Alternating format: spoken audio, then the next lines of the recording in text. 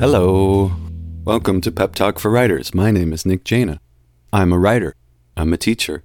I'm your best friend for the next 10 minutes. I'm trying a peppier introduction to get things on the right mood for pepping. I'm giving myself a pep talk to give you a pep talk. I like talking about the real mechanics of writing that make our writing better and allow us to keep writing when we're not particularly inspired, when we lose direction. Writing that has its own scaffolding that can help support us, as opposed to us always feeling like I have to keep pushing this thing up a hill. I like to talk about writing. I like to do writing that pins something way up high that I can aspire to, especially if we're talking about writing personal stories, memoir. Can I document my best self? Can I photograph myself at the peak of virtue and awesomeness? Not as a way of high-fiving myself, but as a way of lifting myself up. Can I document things and then live up to them?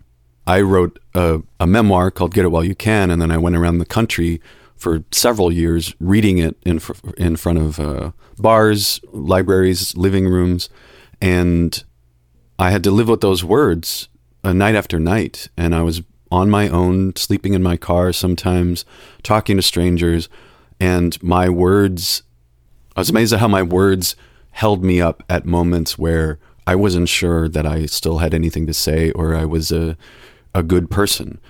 Anyway, I know that sounds lofty. What I really want to say is, with writing, I always want to circle back to what I really want to say. A lot of times we can get lost in all the obligations that we think we need to serve with writing. We need to write clever sentences. We need to really wow somebody. We need to use those big words that we never use. We need to sound like a writer that we think we're compared to or we should sound like. We have all these obligations of what we think writing needs to do to kind of impress people or prove our intelligence or our worthiness. And I always want to go back to, are you speaking something that you really want to say? What is the truth? Like, what is the real truth that you really want to convey in writing? We can get lost in all the language and the cleverness and forget, what do I really want to say? So one of the simplest prompts that I give myself sometimes, and I give to classes, is the truth is, starting a sentence with that. Even in the middle of something that you're writing, if you feel like you're getting lost in that description, metaphor, cleverness area where you just feel like, what am I even really talking about? Am I just kind of like pleasing myself aesthetically? Am I really getting to something? I start a new sentence and I just say, the truth is, and it kind of resets myself to, okay, what do I really want to say? What am I hiding from? What am I procrastinating, facing? Another way to approach that is just starting a piece with, what I really want to say is. I feel like that procrastination, we procrastinate in not writing, and then even when we get to writing, we can still procrastinate of, well, this big thing, this important thing, this thing that's on my mind, not now, I'll get to that later. I don't know what we all imagine that later moment is, that there's going to be some big ceremony and festival where it's like, now say the thing that you really want to say, right? Why not today? Why not right now? Why not in this session say the absolute truth, the boldest, barest truth that you can say that is burning inside of you? What are we waiting for? What are we holding on? I know there can be trauma. I know it can be difficult. I know it can be ugly. But if we feel it, if it's rising inside of us, if our heart is beating and we want to say it, let's say it. Find a way to say it. And there is this magical thing with writing where your pen can lead the way, or your typewriter fingers can lead the way. For kind of painting yourself into a corner. Like, let's paint ourselves into corners and start sentences and get us to say what we really want to say. So I'm going to read a chapter from my novel Hitomi where I did this. This was just in a writing workshop that I was leading. I think it was in Wichita Falls, Texas. And the prompt was just write at the top of your page what I really want to say, and then do it. And it can feel, you can tell yourself, this is just a private thing. This is just in secret. This is just for me. Whatever gets you to really say what you really want to say. That's great. And I ended up printing this verbatim in my book. It just ended up fitting in the voice of this character. I mean, I wrote it in the mind of this character who's talking about this person, Hitomi, that they're in love with. But it was also in my character. My character was avoiding saying things. I was having trouble getting my character to be honest and be brutal. And he was talking in metaphor and being poetical and all this stuff. Is poetical a word? I hope it is. All right. So this is a short chapter from my book, Hitomi. Chapter 30, What I Really Want to Say. What inhibits a person from writing?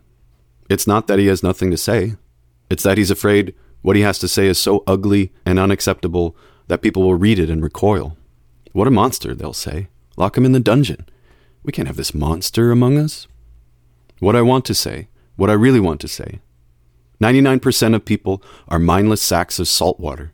They will not stop until they've consumed it all, photographed it all, wrapped everything up in plastic, and sold off the naming rights to a company that literally produces hellfire.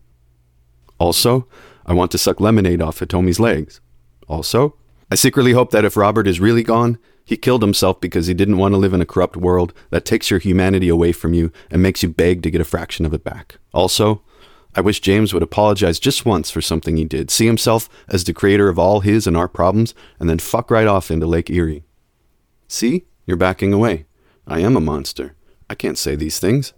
So the whole trick is to very delicately put into words the concept that I want to be king of the world and live in the boughs of an old oak tree, and then I want to know that I'm truly beloved without ever actually having to listen to anyone say anything ever again. So that felt good to write.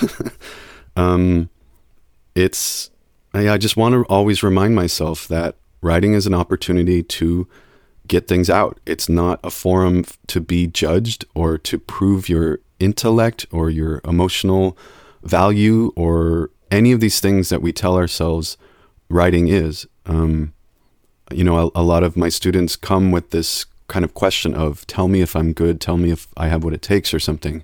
And I don't think that's the right question to ask. The question for me is, can you be truthful? Can you be honest? Can you be vulnerable? Some of the best writing I've read in my workshops has come from people who just had that willingness to let go and say something. And sometimes they hadn't written in 20 years and they certainly weren't published writers and they didn't go to graduate school for it. They just came with honesty and said that thing.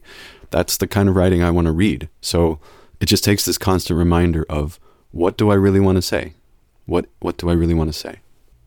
All right, let's write. I'm going to offer you some instrumental music. This is a piece I've been working on called Each Day Lost.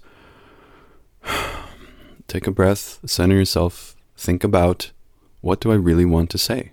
This is a safe place where you can say that. You don't ever have to show anyone. You can take the best parts of it and show someone. You can throw it away. This is a place where you can say the truth, the absolute truth, what I really want to say. Good luck.